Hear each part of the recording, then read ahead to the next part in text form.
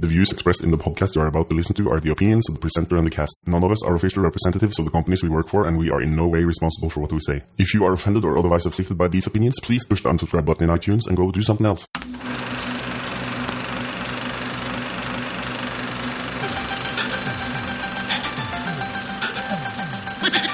little darling, it is love at first sight, is it not? No? No, but I'm happy. Why are you always shaking your eye?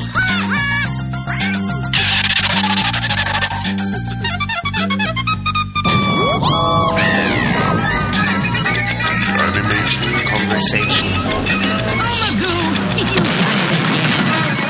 So we're sitting here at the Fredrikstad Animation Festival on a Saturday with two brilliant guys, Chris Lavis and Maciek Szczerbowski.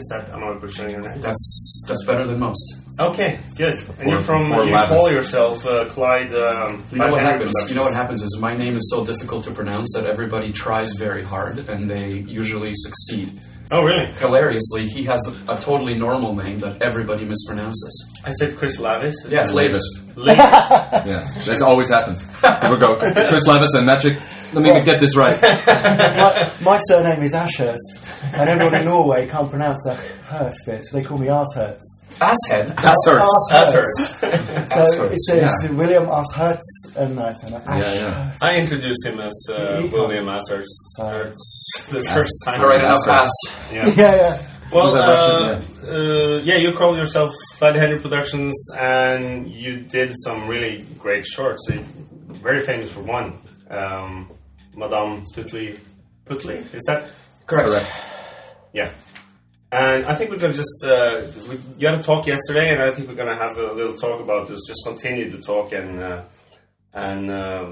because you have such interesting ways of working. But maybe we should just start by just summing up where you come from, and you're Canadian, right? Or yeah, We live in Montreal. Yeah, we live and work there.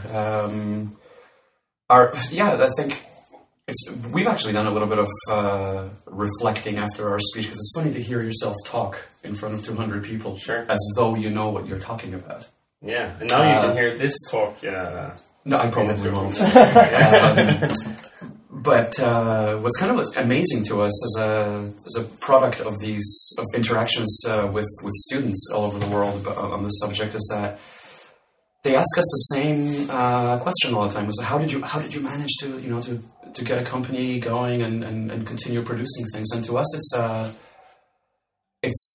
we almost giggle when we hear that, because I think it means that we've somehow did the right thing or fell ass backwards into luck or something. No, not really. It's the fact that we did not grow up anywhere near Los Angeles or the Hollywood system, nor did we go to any film school. So I think we've been spared a lot of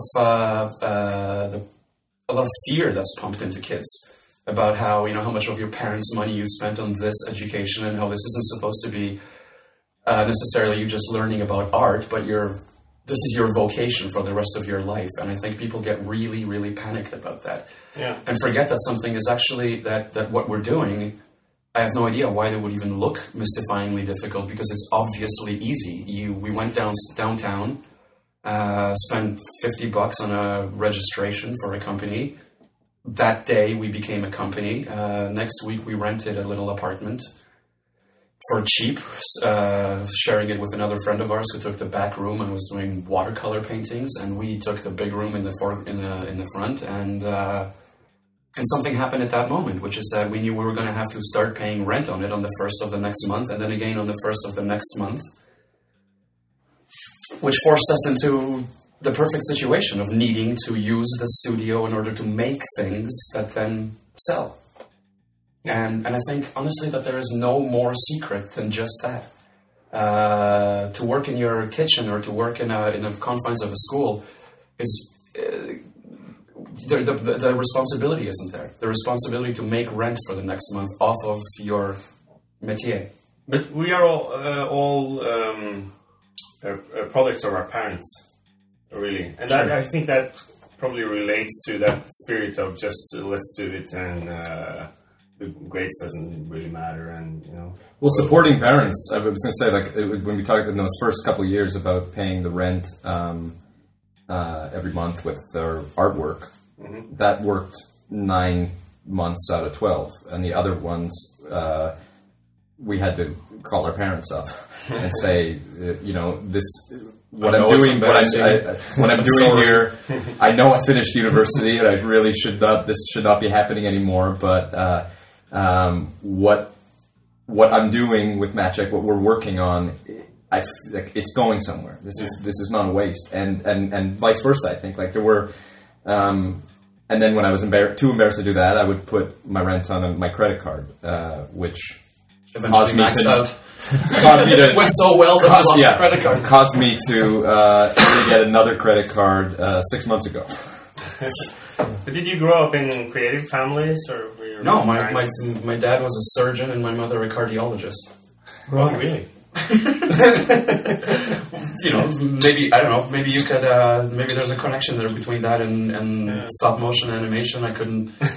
Maybe if not a surgeon, maybe a pilot of a jumbo jet airplane would be as meticulous about perfectionism and timing and. I mean, if my parents, if I think of my dad, if I got anything out of that from my dad, is a great impatience. With things not being done on time. I think when my dad put out his hand and asked for a G-clamp, that was expected to land in his hand within half of a second, in the proper way, and the proper instrument, clean, ready to go. Any mistake may end in death. We don't have that. If we fuck up, nobody's going to die. But I think that ethic is definitely been genetically passed on. Surgical accuracy. Accuracy.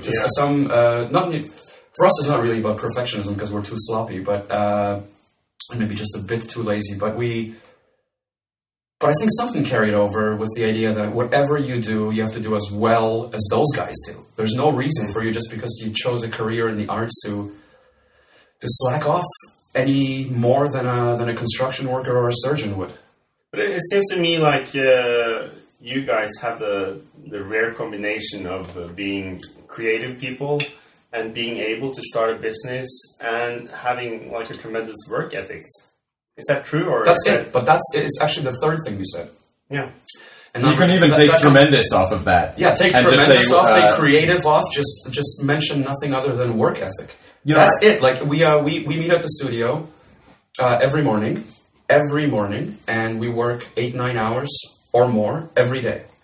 That's it. Like, if I'm late by 15 minutes, I expect him to be furious with me, and I would be if he is late without telling me ahead of time, because then I'm sitting there going, what the fuck? Yeah.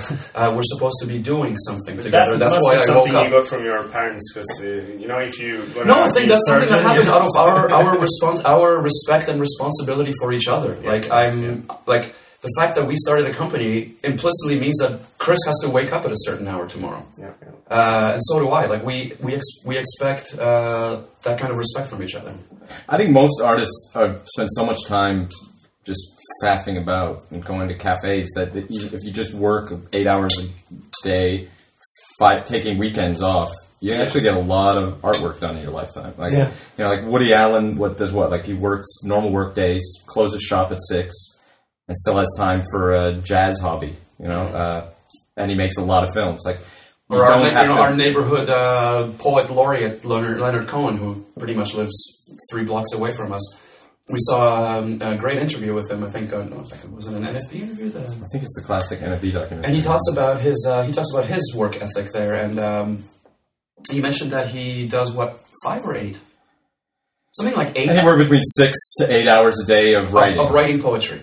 That's his regimen. Every day, no matter what, whether he wants to meditate or take a walk or whatever, or hang out with pretty girls, he will do his 6 or 8 hours of writing, of sitting at a table with a blank page and a pen. And that was very crucial for us to hear. Sometimes you need a good anecdote to confirm your sense of direction in life. Yeah. But that one made such perfect sense to us. When you start about putting the time in, it starts to kill. I think the cult of genius in art is really intimidating, as far as not just being an art and making money, but wanting to make art that you imagine your heroes would might get into, which is greatly misunderstood because when you see that piece of work as a fully birthed piece, you people assume that this is how it was conceived in some kind of flash of inspiration. Mm-hmm. This is everything we have learned contradicts that understanding. If you do anything for 6 hours, anything every day for the next 3 years, chances are by the end of that third year you'll be pretty good at it. You know what I mean? Yeah. I think that's how we became good. Honestly, I think animation, anything. The animation of Tuli Poodly is that. So 100%. you self-taught yourself the animation? Yeah, we never went to school for this. I mean, the first walk cycle we ever did, the walk cycle, what's that word even mean? The first puppet that ever walked in our work was Madame Tuli Poodly's walk. Yeah. We just... At the end with the legs or the... when she starts... When does she start walking? When she gets up and starts walking through the hallway and then running through the hallway and then walking at the end. It's the first walking we ever did. So did you just do it again and again and again until it just clicked and you... Or did you read up on books and kind of... Did you know how to do it at all in theory? Or? We started with the most ridiculous theory of all time, which was my girlfriend's cousin, Eric Harju. Is an interesting Finnish-Swedish filmmaker from Sudbury, Ontario. We said we wanted to get into film, and we wanted to get into film, and we invited him down to Toronto because we knew we had an 8mm camera. It was that primitive, and he brought it over. We made our first sort of animation with our sets, and he also Kubrick died the day before that, and we thought, oh god. Great, he's dead, now we can actually not freak out and start making films without being so scared. And Eric brought an 8mm camera and a stack of photocopies, which were film magazine articles, like old school 70s, 80s film magazine articles on stop motion animation. And it was literally like every lesson, and it was just 3 or 4 basic lessons. Every example had to do with from like 70s magazines, right? Dinosaurs. It was all about dinosaurs. How to build an armature. The article of how to build a stop motion armature was how to build a T-Rex. Well, every example would be like, well, I'm starting with the ball. And when, for example, your T-Rex needs his arm, and then everything. And you rule that they mentioned, things to remember. In animation, you want to slow into a move, and when it ends, you want to slow out. Such as when the Brontosaurus is attacking the T-Rex. The Brontosaurus is swinging his tail at the pterodactyl. Remember that there's an equal reaction before on his giant tail. But that's all there was in some all from the But those 3 rules were amazing. Giant lizards and octo-headed hydras. And it was that pre-internet... film, like it was like the nerdy. There was no internet nerd culture. It was really like the people who wanted that stuff, like Eric, who lived in Sudbury, had to subscribe to those magazines, and those kind of amateur 8mm dinosaur thing. I mean, that was quite big and quite interesting. I mean, this is the late 90s, right? Yeah, but he had been collecting this stuff since he was a kid, and just basically handed over his collection of Fangoria and stop motion to us and said, like, you might find something interesting in this. And funny enough, those 3 dinosaur rules, the slow in, slow outs or whatever, ended up being the basis. They really are the Bible. They actually ended up being a Bible. Like, we still use every one of those rules. And I remember when we found them, we have them still, and we found the old photocopies recently and looked through them, and there, of course, was the hero of that whole movement, like the godhead of that movement at that time, was not Willis O'Brien, but our guy Phil Tippett. Oh, Phil Tippett, yeah. Phil Tippett was the guy then. Yeah. He was the Star Wars, and then when we realized, and we looked at it, and there's all these black and white photos of Phil Tippett. That was the thing, and I remember we met. Phil Tippett. We played Madame Tuli Poodly at his studio in Berkeley, and went out for Mexican food and drinks, and I remember that was for us. So for us in a weird way, like we come from on the one hand we have the kind of Brothers Quay Spankmeyer tradition, but on the other hand we have this Star Wars dinosaur Willis O'Brien Phil Tippett tradition that really actually connects maybe more to our childhood love of animation than the stuff we discovered in university. Well, that's true. I mean, the Quays and Svankmajer did not entertain us as children. Star Wars did, and when we were presenting our stuff in front of the Tippett studio, we were in the presence of our actual hero right there, and we kind of just realized, I was like, oh shit, that's Phil Tippett, nodding as we talk. And we had to say, listen, by the way, everybody's been talking about Harryhausen lately, with the Lord of the Rings and all that, and Tim Burton stuff. They're that name, the Harryhausen name, keeps coming back as the one that got them all into that world of fantasy. And we had to admit that for us, it wasn't Harryhausen at all. Yeah. In fact, we didn't like that stuff back then. We thought it was kind of choppy and fake looking. Even when we were kids, it just didn't work. It looked fake. No, it was the Snow Walkers. It was the RoboCop Empire Strikes Back that made us want to be artists in the first place. And that's what it was. It was the Snow Walkers. They still do creatures and all that. They're specializing on that kind of stuff. Yeah, they did the Chihuahua movie. They did the Chihuahua movie. They were working on the Chihuahua movie when we were talking about that. That's what they were working on in the other room. Beverly Hills Chihuahua. But they also were doing, what else? We saw, when we were there, they showed us sneak previews. They did Cloverfield. So I think, obviously, I think Phil has it's a great studio. And I remember we toured all the studios with Tuli Puli. We went to... Still in San Francisco? Or? It's in Berkeley. It's just off the... It's outside of the bridge. Yeah, right, you're right. The guy that worked for Tippett a couple of years ago. It's a great studio. What was his name? Norwegian guy. Okay. Yeah. Doesn't matter. They actually all go for, unlike it's not a studio of a bunch of nameless people with their headphones on sitting in front of computers. They go for beers together. It's small. It's cozy. They have a workshop. Great community there. They go every Wednesday or something. They go and play football with the guys from Pixar. Oh really? Yeah. See, we went to Pixar, and that's like a cult. Yeah, that scared gave us. us the creeps, but animation done in a cafeteria. It seemed like Pixar Canada now, isn't there?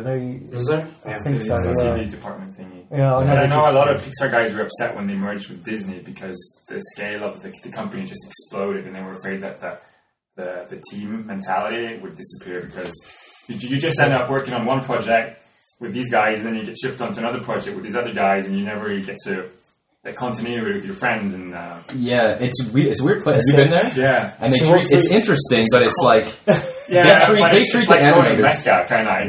It's like your holy grail. You kind of get to go there and you see all these amazing animators that you've grown up with on the behind the scenes DVDs. But that's what we're told, isn't it? It's a great place. But there's the corporate official version, and there's always two sides, I guess. And your side is... It's perfect. It's so perfect. There's nothing bad to say, and that's what starts to give you the creeps. At some point, you're like... Not only that, they all talk about it like it was, the mountain that came to Muhammad. Is it? Or is it just a giant cafeteria where you kind of just segued from the last cafeteria you were in college? And now you're still lining up with your little tray and plate and getting your little noodles and...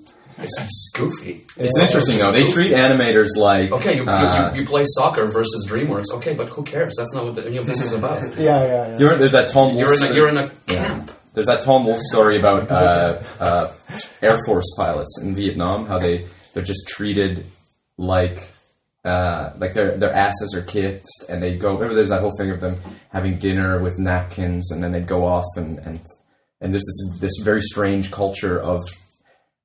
entitlement, you are the best of the best. And I felt that when I was looking at all the little Pixar animators individual stations. It's exactly like that. Really? Tom Wolfe story.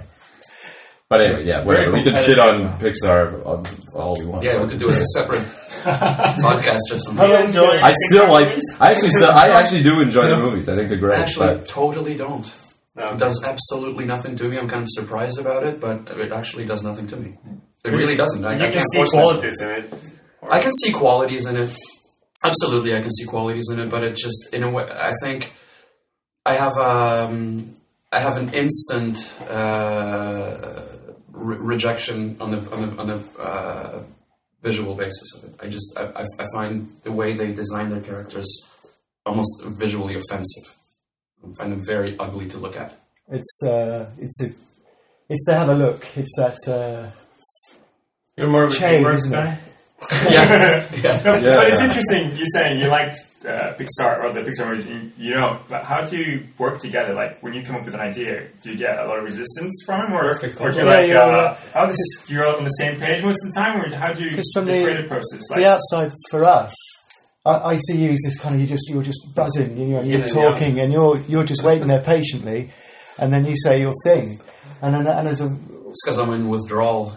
Yeah, but and then you're working on this film now, The White Circus. Is that right? Yeah, but we don't have the way we talk. Let's say in what is basically an artificial situation. Yeah, is not the way we would talk. We work together. I wouldn't be waiting for magic to finish. No. Sitting there talking about an idea. Yeah. We believe in debate. Like everything. And the reason we like working together is because we like the idea of a synergistic effect, where it's not my idea that Chris has to accept; it's my idea that Chris has to challenge. Yeah. And I am by now so familiar with the process of that there's no offense in such a thing, but there's almost a gratitude that somebody else is picking up the baton and taking it higher. Yeah. But are you a good listener? You have to ask him, I think. Is it the one who shouts the loudest that will win an argument, or is it? No, we don't really. I mean, sometimes volume does rise in conflict, but that's not how we settle an argument. That's one or the other will say, "Listen, well, that kind of defensiveness is actually an attack." I don't. We're friends. Like we end every day over beers. We have to decontaminate from the work, and we have to make sure that every day. Animation. Like walking out of the studio at the end of a day of animation is like climbing down a very crooked staircase back down to reality, and you can't just go home with that. Your temporal lobe is completely fucked. You're actually on another. You're thinking of time in terms of frames. A minute has an experience of anywhere between a year and infinity. Sometimes, unless you decompress from that. The beer after go work. Home with the bends. If we're not there have been certain stressful times and projects that have gone off the rails where we won't have a beer after work, but that's always. It's usually a very bad time. Most of the time, because we're not just dealing with... I mean, we run a company together. And that beer after work is our way of dealing with the big picture of the company rather than the small problems of the day. Or whatever the animation was that day, or whatever the 24 frames a second, or whether we argued whether the Higglety cat truck should have a blue sign or a red sign is not the kind of conversation we have at the end of the day. The end of the day is big picture. So it's sort of like your version of a morning meeting, like some people do. Yeah, exactly. I guess so. Yeah, people have morning meetings. But a lot of companies have morning meetings where they go through what happened yesterday and sounds too sober. Yeah. I think we have more of a jazz musician idea of what mornings are for. How does beer fit into that plan? But do you argue about I say argue. But, do you discuss the methods, or do you discuss the details? Because it seems like you have this very fluent way of working, where you just try stuff and see if it works and see what comes out of sort of filming and all that stuff. We talk about all kinds of stuff. Like we'll talk about. I think the end of the day stuff can be anything from. Right now, we're having a lot of discussions about how we want to film the White Circus. Should it be funded? Is it animation, this film, or? Well, precisely that question is the conversation we're having right now. How much animation will be? What sort of techniques we want to use? What kind of people we want to work with. Just like really, it's a lot of like the overall, what do we want for our company? I think the big question, or the big revelation, I think in the last few weeks has been that it's okay to have a career that ebbs and flows, that the long haul artistic life doesn't mean onwards and upwards, onwards and upwards, onwards and upwards. Bigger budgets, bigger stars, bigger ambitions. But in fact, it should flow from really story to story, experiment to experiment, and that a feature, just because we're doing a feature film, that feature film shouldn't be put in a box outside of all the other work we do, which is what was starting to happen. It was starting to become this big thing that, on the one hand, we did, some little animations for the Arcade Fire, theater posters, our own little short films, and then outside of that was this monster feature film, and that was going to require special effects companies. Where apparently our mentalities and our techniques have no room. And shooting in in Germany and Poland and things that I think just got, and a budget beyond our dream, like things just got too big, outrageous, and so we realized that's why do you need to? It's almost like, and we were being pushed into a mold, I think, of a Guillermo del Toro or Tim Burton, and realizing maybe that's not us. Maybe we really are. Maybe this Svankmajer, Quay, Guy Madden mold is actually where we are, and maybe it's okay to be comfortable there. That's our thing, and that's actually we end up just crashing into one of the silliest walls of art all time when we were actually being told that this may just only, if you guys want to do it like this, then it will end up as nothing more than an art film. And that was something went off in our heads with that one. It was like, we realized under all circumstances, this must be nothing other. Yeah. Well, not right away. Not we ever be interested in making anything that has that kind of forbidding on it. And I think we were it was a revelation that came later. I think we were actually chastised at the moment, going like, yeah, well, that's true. And then afterwards we thought, Jesus, actually, they were right. That what we're talking about would just be an art film. Yeah. Oh yeah, that's what we want. That's what we want.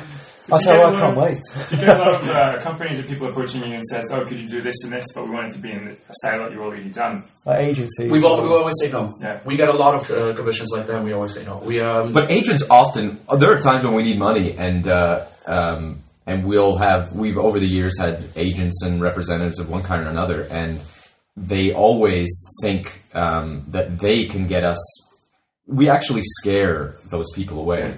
Instantly. Not the agents. The agents and managers think great. I can make money off of these guys. This can work. I can find the client who will work with these guys, and those clients are not out there. We've learned to our almost like going to the dance and no girl dances with you. That's our relationship with corporate. It's not some. There is some refusal, but really most of it's like showing up in your best suit and going. And no one's interested. Yeah. But some would actually say that's a good thing in a sense, because I remember doing an interview with Cal Cooper, who did the credits for Seven and Donnie Brasco. Mm-hmm. And he said after he'd done the Seven intro, the only things that he was approached with, for the next 1 or 2 years, 90% was, we want to do this car commercial, but it has to look like the Seven intro. And he was like, I'm not doing it. Yeah, and then you have the 7 companies that can imitate it just as well anyway. And then everyone is, actually, for the next year or 2 years. Yeah. Are you afraid of entropic fonts? Are you afraid of changing? No. That's why we're embracing. That was the point of my kind of confessional caveat at the beginning of our lecture yesterday. Is that we're so interested in changing that we actually erase our memory banks on a regular basis. We wipe the drive, beer? Tabula rasa. Well, beer helps, actually. It's very useful for that. I think we are afraid of failing. I think we walk into a project with trying to avoid failure. But how many times can you say no to projects and commissions and all that stuff before you're not interesting to anyone anymore? Oh, that's a good question. I have no idea. We'll find out, I guess. But you just talked about failure. I mean, how do you register failure on your side? Is it audience is not liking it, or we don't really think of it that much? We worry about missing a deadline, but but that the work doesn't come up to our expectations. Well, it's a constant. That's it. Listen, our overhead, our operation doesn't cost us very much. We live in Montreal. Rents are relatively low. It's because of that it's a kind of thriving artistic community. Do you have a wife and kids and everything, or? I don't have a wife or kids. I don't have a car. Most of us who live in that neighborhood, doing their little art projects, can make rent relatively easily. We have a luxury to not have to worry about that too much, actually. Yeah. We don't sink or swim by accepting or not accepting some corporate commission. Yeah. We don't have employees that need to pay their rent off of our work. You know what I mean? Yeah. That's it. Turns out screenwriting pays pretty well, which is the last thing we expected. But when I was talking about guilds it turns out the best thing for artists are guilds and their minimums. With the fear of change, I think that's an interesting one. Like we're so not afraid of change that I think it's the opposite. We'd be really disappointed and have a creeping sense of dread if we were following the formula of the last project. Because we actually really do, without any irony or sarcasm, we actually really do believe in experiments. We like experiments. We like the whole scientific method.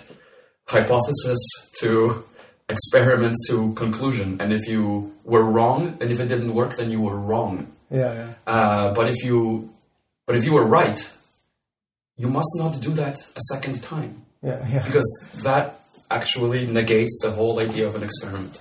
And so what we were talking about at the beginning of the speech yesterday was that we actually did just wipe the plate again. It's very different when you've just finished when you're just in the middle of something or just finished it.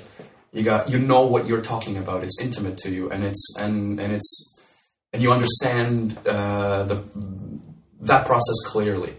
When you're starting something from the ground up, the way we do it is that we actually we make a great effort to forget how we did it before. I don't know where it comes from. I think it comes from like an interview with New Order I heard in the 80s or something. Where how do you guys make your records? Honestly, every time we make one, we forget how we made it and start over.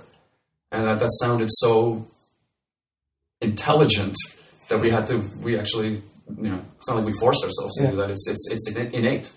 We agree with that. That makes perfect sense. So what are you what's interesting you now? What's spurring you to move forward with this feature? Well, I think we went through an kind of little process doing this portrait for a band that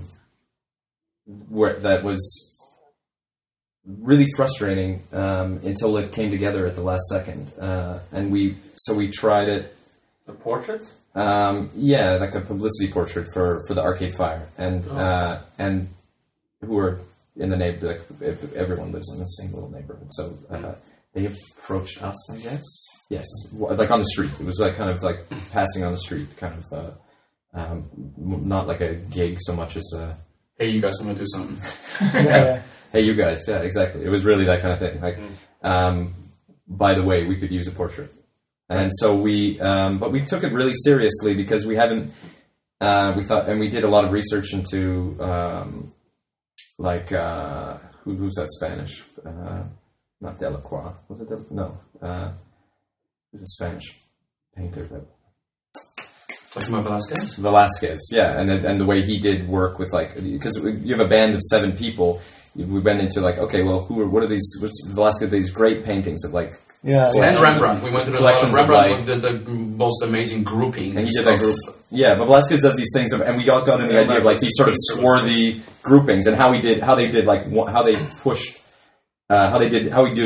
levels of people, and that was sort of maybe more. We went to that after first looking at band portraits, and that didn't really tell us anything. So we sort of went backwards into group portraiture and thought, okay, well, this is actually an experiment not in publicity, but in the genre of staging, in this whole genre of a group portrait, and how to make it in a way that wasn't just a flattering representation of them, like some kind of like a Duran Duran picture or something like that, but that would, or even like a U2 picture, but then in fact would be maybe a portrait of the group dynamic as well. You get that feeling of what we wanted to do was spend a day.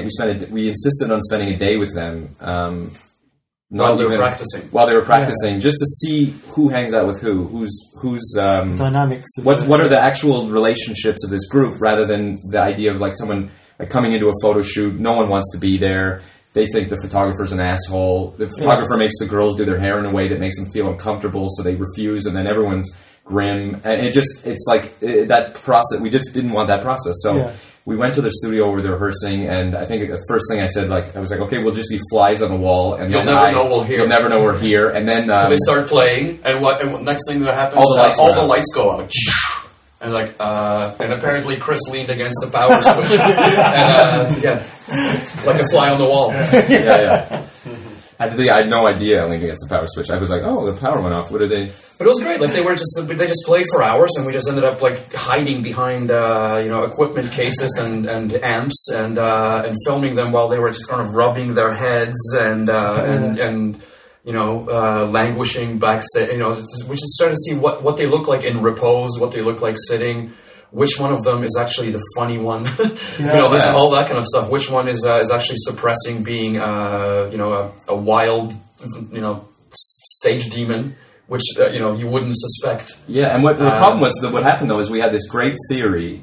We had the research and the theory, and it would be exactly like all this Spanish painting and Velázquez and we had the French Revolutionary Wars and then we had this Haiti and the Carnival Haiti, and then we went to actually do the damn thing, and it was horrible. We just ran into a wall for a week. We tried this, we tried that, we tried actually positioning, all the stuff that actually putting it together just was a brick wall for a good week. That we thought like this is not working, and we'd go out and make sketches, try different things. Let's try this, let's try that. Like looking at old, like getting crazy influences. Like here's this picture of the Warsaw Ghetto where there's 7 people. Let's set them up like that. And then it's that kind of depression. There's that moment of real doubt that you might not pull it off. That's followed usually by the breakthrough. Do you feel like you always get that throughout a project? No, but we, goddamn, is it ever close to us right now? I mean, I think we have. Madame Tulipuli had grave periods of doubt. Yeah, not all the time, but there not were all moments the time. where But yeah, we do crash into moments when we feel like we are men of absolutely no qualities. And it's not going to work. Like, it will not. We've got it together. We've thought about it. It should work. It doesn't work. And with that Arcade 5 portrait, it actually ended up working out really well. But it was a week of banging our head against the wall, and then trying. Not only that, it was the end of kind of 2 months of having completely lost ourselves. Like 2 months to the whole portrait, was it? Or? No. Oh, right. The portrait was our kind of exit out of the funk. But like. We were invited March to travel to London, invited by the Quay brothers to see the premiere of their new film. Ridiculous privilege. This is not something you say no to. So of course, and it's London.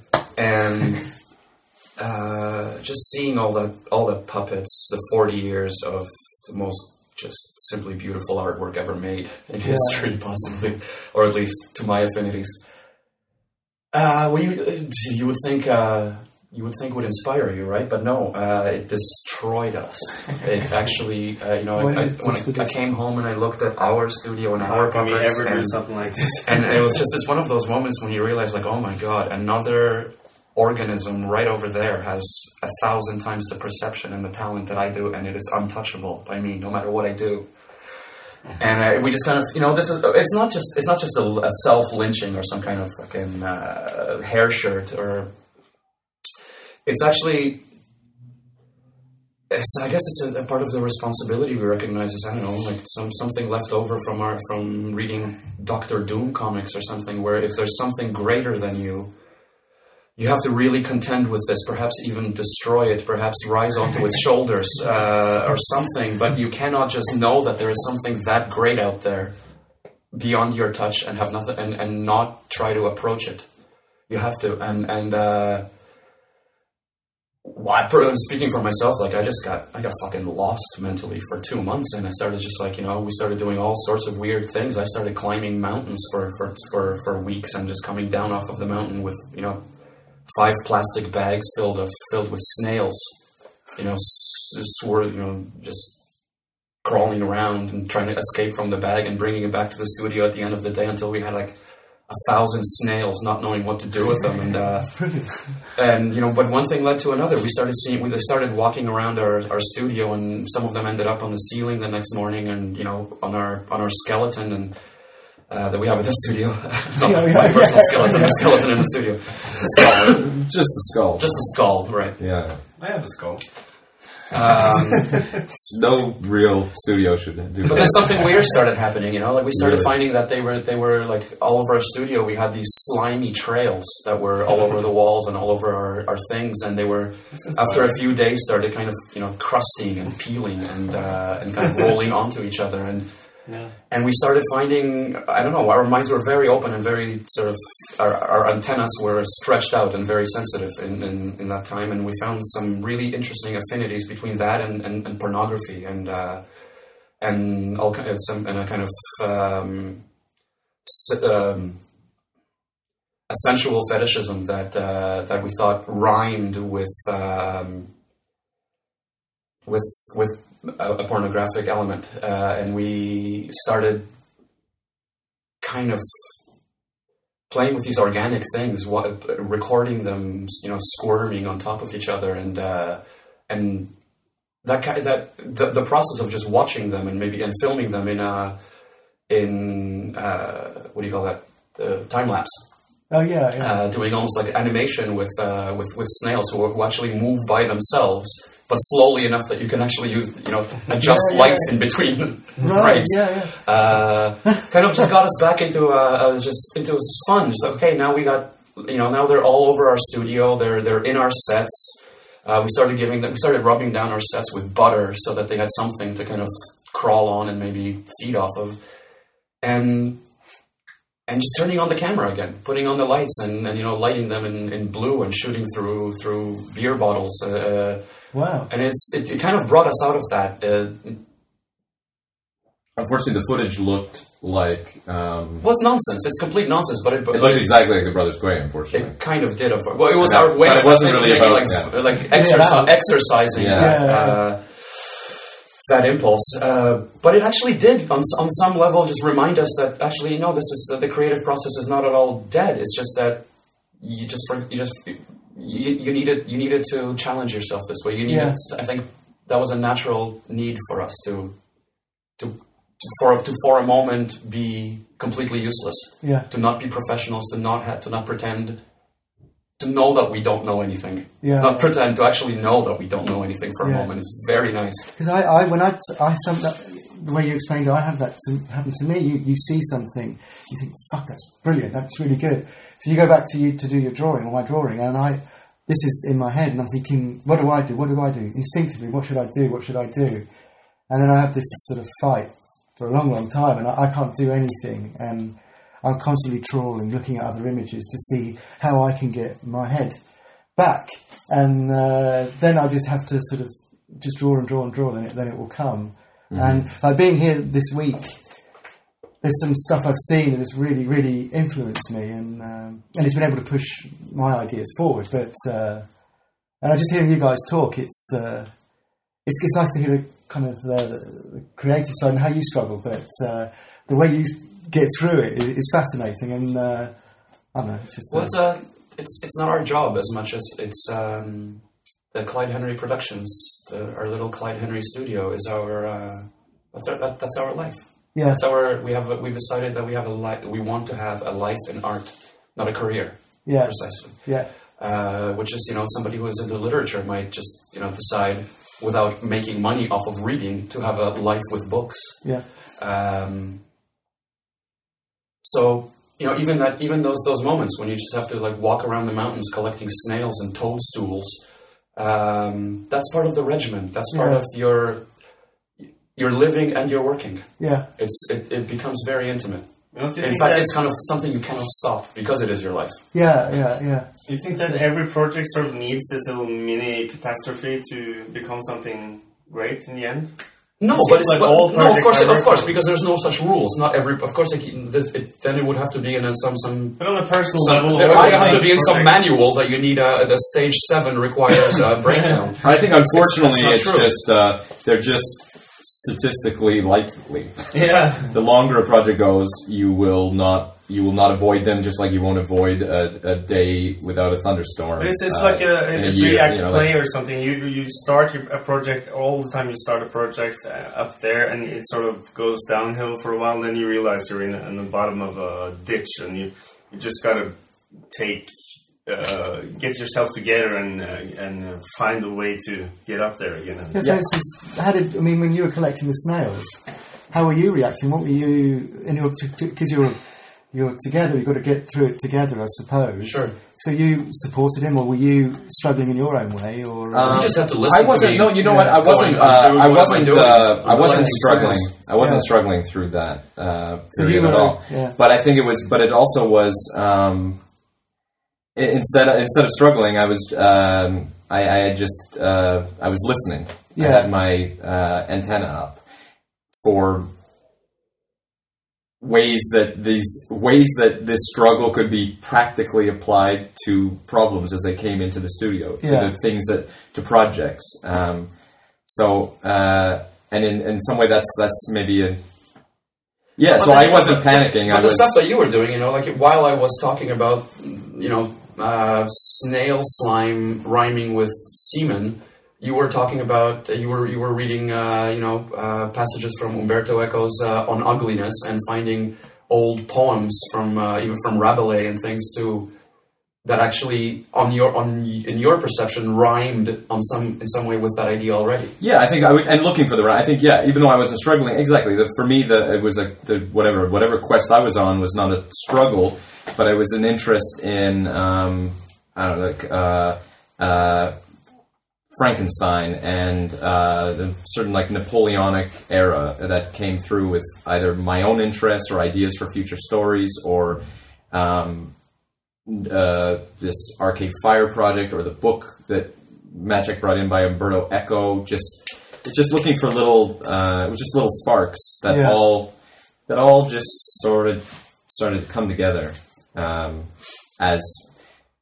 because the projects started to come up as well, and there's always projects and there's always deadlines. So you're working on projects as this? No, I think no. We were just. I guess we were. We hadn't went through a period where we were both storing nuts. Yeah. Really, Stamps. yeah, exactly. But and then knowing when to having a vague idea what the other person was doing, but then knowing when to bring it together and see how these seemingly different ideas like collecting snails would fit with me being interested in this Umberto Eco book that Maciek found that had passages about succubi, which came out of an interest a thing we had about building a puppet of a monkey. So but why maybe not a monkey, maybe a succubi. And what is a succubi? It's something that it's a demon that impregnates lonely, or an incubus, like an incubus, right? Incubi, succubi. It's like succubus. A succubus is a woman. It's like stalactites. You can fuck it. It's what is it? An incubi. An incubi, which is a male demon that impregnates typically women whose husbands have gone away to war. And the idea of preying on women's sexuality, this old church idea that women are weak, their sensuality is stronger and they're therefore weaker to temptation. And then that connecting... So male fear of female sexuality laid out so obviously that you... and so why even bother? And so this weird legend of... And then thinking that... And the sort of sensuality of the snails and the sliminess of the snails going into this idea of monkeys and incubi and women, and then maybe we should turn this into an erotic short film. That's a really hilariously we pitched this and not quite like that, including the scene with cum swapping to a room full of to a production company with all women at the table, all adult. And there we were, talking this shit straight up at the table, and at the end they said, yeah, let's do it. And your producer that you mentioned in the lecture, she was, that you worked with? No, Marcy, we would not frighten her with that. No. This had to go outside of government funding. So what happened? Because we didn't expect taxpayers to. Well, this is all like, we're probably doing the thing you should never do, which is talking about films that are not actually quite happening yet. So, but it really, whether the movie ever gets made or not, what was fascinating is it's really about the process. And if it doesn't get made now, maybe the Incubus will. If we don't get it made this year, then maybe the Incubus scene will end up in a film in a dream sequence 10 years from now or something. Eventually, it's like, you put get into porn. It is all stored. It is all kind of stored nuts. I think that is. Almost inevitable. Like Tootly Pootly was an idea concept we came up with in 1998. Give me one good reason why not. I don't know, because there's some images in. Tutti Paluti. I found it quite erotic. I don't know why, especially her legs. And so did we. There's a shot where she's doing this with her legs, and I thought, that... We did that on purpose. And we actually put a pervert in there who's actually all about that. So that really questioned me. I thought, fuck, what am I doing here? And then there's this guy doing you know that, what's funny? It made me feel really foul, and the whole atmosphere of that film was amplified by that whole, especially me as a male. So there's absolutely there's supposed to be an eroticism to that character. Yeah. We actually the puppet was built with a bra and panties that you never see, and that was done to kind of like that. She's I thought saw her nipples at one point. She had a vagina. She actually had everything. Yeah. And all the characters had penises and balls. But that was important. All of them did, and we, to the point where we actually injected expandable foam into the molds, and there they were. We had to actually. We actually had the problem with the pervert was that we built such a giant cock in the original puppet that we actually had to cut his cock off because it was unbound. You couldn't fit it into his pants. It was bursting. You could not fit that cock in his pants. Yeah, exactly. But it was important part of the sculpting because it's really about reminding ourselves constantly these are not that these puppets' motivations cannot. These are not Barbie and Ken dolls. Yeah. These that they have to have. That even though Tootly is a kind of particularly kind of shy woman who would not. She's not like this is not Marlene Dietrich, a Blue Angel kind of character. Yeah. She's quiet and shy. She still has to put her underwear on. Like she's still a woman under there. Yeah. And we wanted you to constantly be reminded of that. And I think the funny thing about that was, while animating her, you had a constant boner. For 2.5 years. Yeah, not since I was 10 years old. I had to take a podcast is over. Yeah, exactly. If we were more successful, it'd be like, Tootly Pootly makers claim constant boner on set of magic. I don't know what lame website. I had a 2.5 year long erection. 30-month boner. No, that's not true. But there is an interesting anecdote, possibly, which is that the only place to hold the puppet, to animate her, that would not give us King Kong type wrinkles. Yeah. Which you had to hold her by the breasts to move her. So it'd be like, so I think and so you'd go in, and there was this thing because we made the puppet out of silicone as well. Like she had, which feels really good. So I remember, like I'd have to put my thumbs on her breasts. Like 10,000, I'd be groping this poor woman 10,000, and she's such a shy little creature, but she'd have to be groped by me 10,000 times a week. And twisted into submission. It's quite a strange process when you actually reflect on it.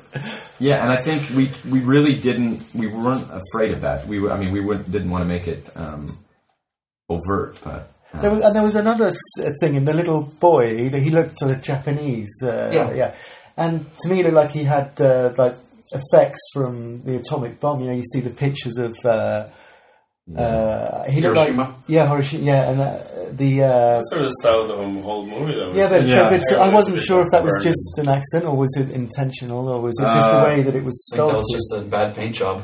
Yeah, I think, I don't think we were channeling Hiroshima. No, I just wondered because there were so many. well, there's two possibilities. We're channeling Hiroshima, or that child has the worst paint job in the movie. We'll leave it. We'll leave it a mystery. Fucked up in the face. All of the characters, they feel more real than real, sort of, because you did that stuff. And I don't know.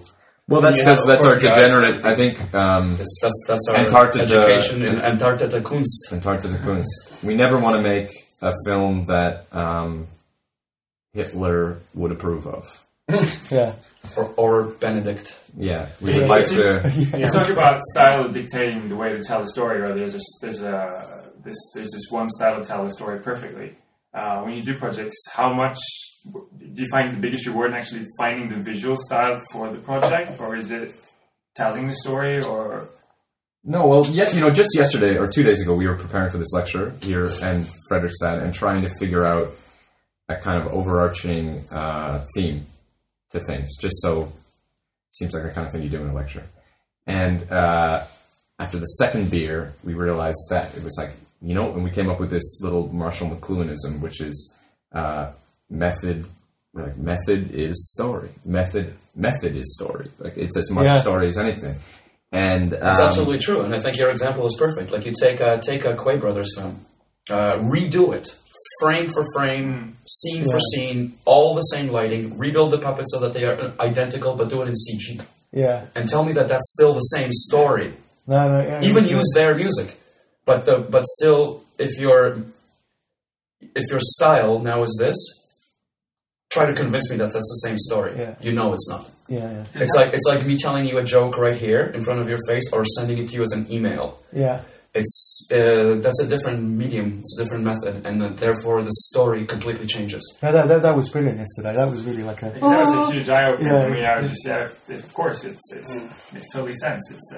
And you talked about how you don't have any preference of style. You just. Of course, we don't have any preference. No, we have. Although you we like all sorts of things. Listen, we go to art galleries. We're completely into modern art. We're into video installations. We've, the L'année de Lost film in a way was a kind of video installation. Yeah.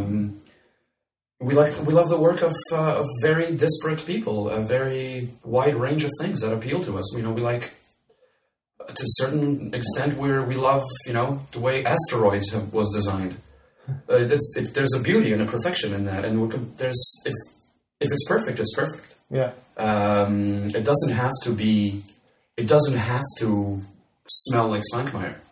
That's not necessary. Do you have like a 5-year, 10-year plan, or do you feel like you kind of are there where you want to be as a studio? There's certain little plans. Like after Tootly Pootly, we thought it would be a very interesting challenge to write a feature film screenplay. Just because we were so. We so vehemently rejected the idea of a script for that film. Yeah. So this time, let's do the opposite.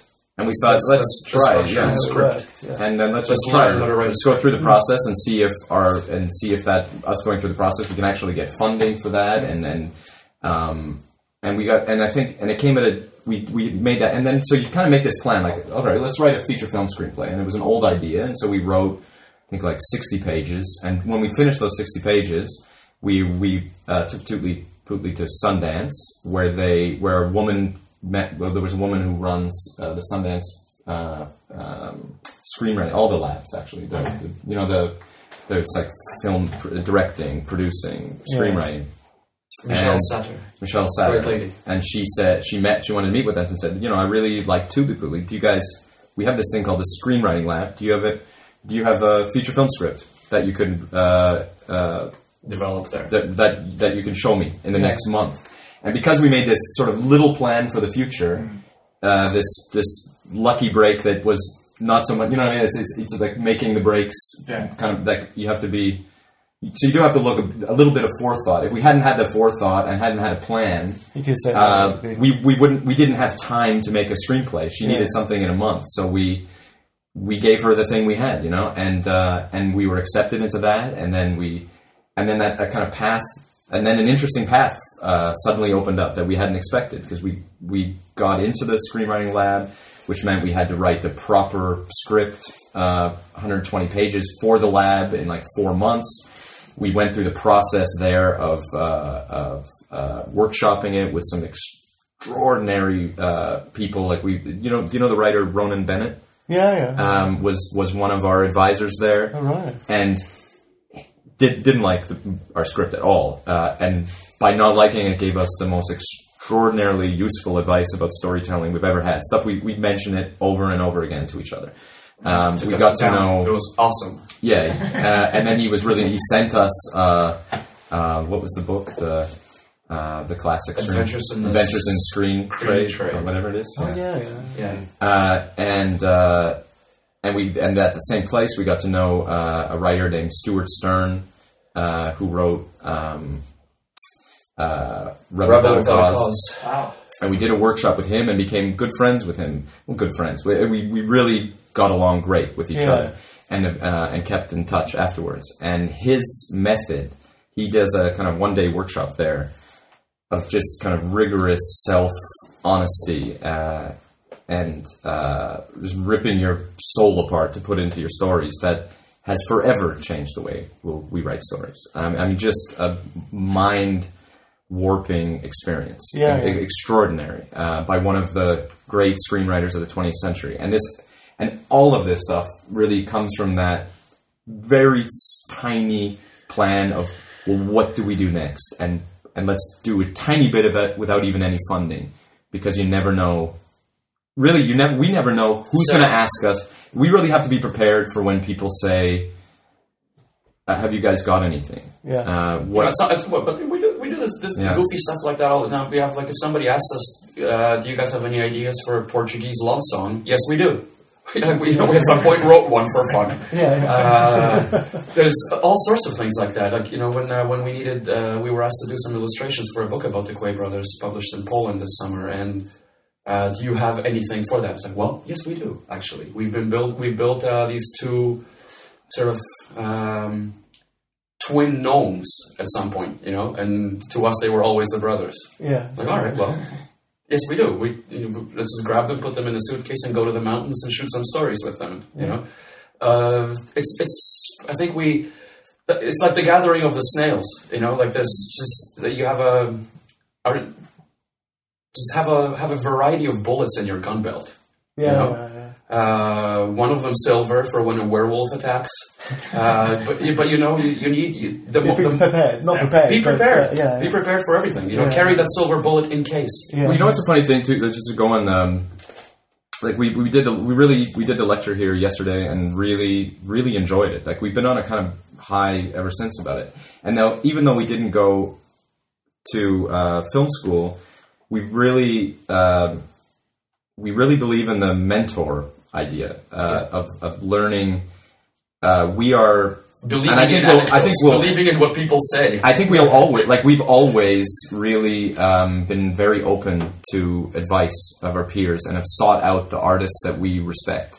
And we sought out Guy Madden when we were in Winnipeg because he was such a great artist and such an influence. Guy Madden is a really interesting Canadian filmmaker. You may have heard the most maybe popular feature he made lately was The Saddest Music in the World. Have you heard of this? No.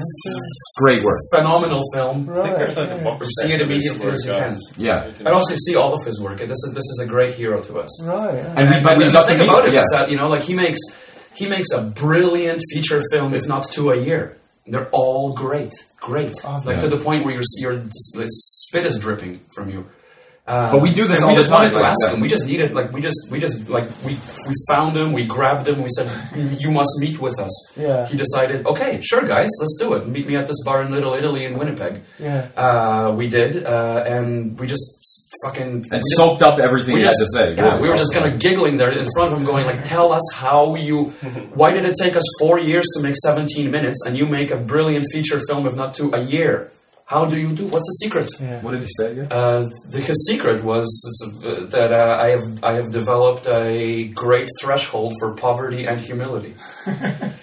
Humility or humiliation? Humiliation. Humiliation, sorry. A great tolerance for humiliation and poverty. Yeah. And, that was really we useful also to us. And we yeah. wanted to hear this. Like, okay, well, you teach... You have a teaching job at the same time. Obviously... You're not using this film career to be buying yourself a bigger swimming pool. This is well, even with the Stuart Stern thing, but you're making them and they're beautiful. This is like I'll take that. Yeah, that's good enough for me too. And when we met Stuart Stern, even I remember, like even at the Sundance Institute, like we went all in with our chips with that, and we're kind of shy. We don't tell people everything when we meet them. But when we decided to go into a storytelling process, which involved us being honest in front of these people, we put in all our chips and went with it. And like these are great.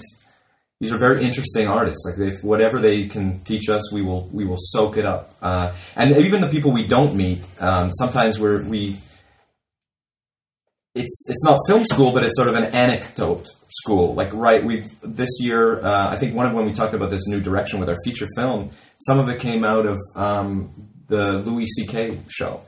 And listening to an interview with him about how he did the editing on his 15-inch laptop.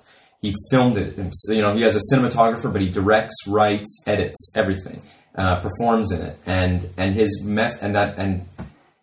and believes in advice through anecdote. And also believes in advice through anecdote, yeah. It talks about how he also sought out people, soaked in stories. And I think those paid of us... attention to the stories of other comedians talking about their lives, about how you can fuck up a good joke. This is your education. Yeah. Yeah, and I remember he was telling a story about how he was interested in... this is very meta, because I listened to this on a podcast. He was telling... a story about Jackie Gleason's method, how he never went to rehearsal. He never went to rehearsal because he wanted the moment of when he was out on the Honeymooners to be spontaneous and real, and he wanted to blow the scene and pull it back in, and that was comedy. And when Louis C.K. was telling the story as a story that was inspiring to him, I totally related to that idea, because we're those guys too. We'll say like, oh, I heard a great interview with Coppola, something like that. And we'll say like, he said this, and we'll store that up. We'll put that in our little storehouse of I don't know what, the right way of doing things by the people who do it. Because there's so many, we still have to fight against people who don't trust our method. No one ever has trusted us. Even the people who we love have never fully trusted us. And so you build up your security by having this storehouse of mentors and peers and anecdotes that say, like, yes, there is a way of doing it. We're not alone. There is a way of doing things right. And as far as your question from before about the fear of change, I think that relates actually our almost pathological embracing of that idea of constantly changing comes from, I think, maybe one of the greatest pieces of advice we've ever been given as an anecdote, which was from our good friend Jean-Frédéric Messier, who did this soundtracks for us many times. Was maybe our first mentor, in fact. Was kind of our first mentor in a way. Told us that just beautiful thing. It is far in art. It's far more important to do something new than it is to do something good. Yeah.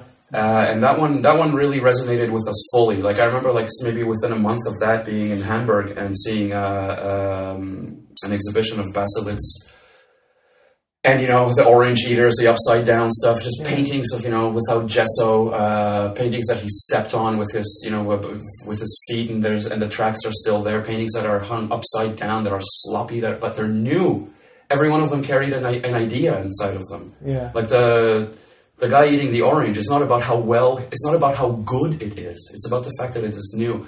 And we've I think again instinctively seized on that and understood that as really the fucking highest currency going. This is what you need. This is what we need. We need new ideas. I don't care about good. Put that into craft. A craftsman who whittles fishermen out of a piece of wood and makes 60 of them. They're all good, and I could give a fuck. Yeah. This is useless to us. Good is useless to us, and it is also the greatest enemy of great. And the great, I think, comes from new. Yeah, that's no, really. It was a spiral that came back on itself. No, but really, I think that totally matters. I think that really that's the best thing you can give another person, and that's the best tool anybody can give us is a new idea. Yeah. Because yesterday you showed your newest short, the one with little rotating objects and everything, and you talked about how you made it, and everyone presumed you made it in Maya or After Effects or something like that. It seemed like something you just did in a couple of days just for fun. But when you hear how you did all of those things without a computer, really, just had a camera and you had some work lights, and you found some stuff in the office or wherever it was, and that makes the movie like 10 times as good to watch. When you watch the movie again, it's like, wow. Because you can see little details, and I noticed that all the kind of flowing flags on the lettering. That's a roll of toilet paper. And because when the model was spinning around, freest effects. I didn't know what was going on with his abdomen, and I thought, just bad. You should probably fucked up the rigging. Yeah, but then when I see the film, it's a weight belt. Because you have these wireframe models that's rotating. Most people haven't seen this, probably. So there's these wireframe models that's rotating, and you have layers and layers and layers of the same model kind of rotating, and then it turns into this sort of soup and smoke out of the overlaying lines. And it's such an imaginative imagery. It's fantastic, but everyone thought it was just a model in Maya that you rotated. But it's actually you took it's Eric Goulem. It's a guy named Eric Goulem rotating. It's our friend you painted him white, and he's okay. You painted the. He's a clown from the Cirque du Soleil, so he actually is one of those guys that had. Almost perfectionist control over his physicality. Yeah, this is a guy who can stand still without moving. I noticed his arm was sort of like sliding down in one of the rotating models, and I thought, you really took the time to move one of his arms once on the model that you did in Maya. That didn't make sense to me, so I couldn't understand how you did it. Never will you be more aware of the distance between a man's anus and balls, and when you have to paint the line that goes. That was quite big. I noticed as well. We actually built because he wasn't willing to go. He wasn't willing to go naked, so we actually built a little model magic penis that we glued onto the front as well. Right, there we go. I talked to a rigger, and he said that the topology on that model was awful. Really? Really? How the lines you get. Somebody said that? Yeah. That the topology of the model was awful? Yeah. Because you have the squares and the triangles, and you're supposed to build it in a certain way. Point him out. I have to apologize. Really? I really said that? That makes my day. I can't point it out to me. I want to congratulate you. But it was funny to watch because it looked computerized, but there was something eerie about it. It had this quality that you're just like, well, it was really fascinating to watch. But did you anticipate the effect? Because I know you saw these sculptures in Oslo. In Oslo, it's a famous guy who did that. Yeah. There's another 3 where I live. Oh, really? There's like guys. So you knew the sculpture? Yeah. That's right. It's in the old port, right? Yeah, but where I live in this. It's in a county called Barham, which is. You've got this waterfall, but I don't know if it's the same artist, but there's these 3 guys in scuba diver outfits just shooting down, and they're just hanging in midair. And, remember his name? He's very famous. He lives on the place I'm from. Okay. This place is full of craft shops of people making little things. Right. And then you've got this smacking out. He was a friend of my father, the guy who did that. Really? Yeah. That's wild. But it was fascinating to see that. And then, did you anticipate sort of the smoke effect you get from the lines on top of each other? No, we really were fascinated by it. That's what happened. That's what was happening in the live sculpture. Yeah. The more layers of chicken wire overlap, the blacker it became. Yeah. And Part of the experiment of the film was to not really do anything that what you couldn't do with an optical printer. and that we would make a sort of modern-looking film, but using kind of optical printer technology. So there's not a single technique we use that doesn't exist in Citizen Kane. Layers of black, just layers of black and white and transparency is actually is the whole image. I don't think there's any. I don't think there's a proper mask in the whole thing. But that's another story. Okay. So you come back next year, guys. Then? Yeah. You come back as guests, I hope. Maybe you'll come to where we are. Yeah. Invite us. We only go where... Yeah. If they give us plane tickets and a hotel room, we will show up more likely than not. Yeah. Thank you so much for doing this. Our pleasure. Great. Guys, thanks very much. Now let's destroy the room. Brilliant. Thank you. Thank you.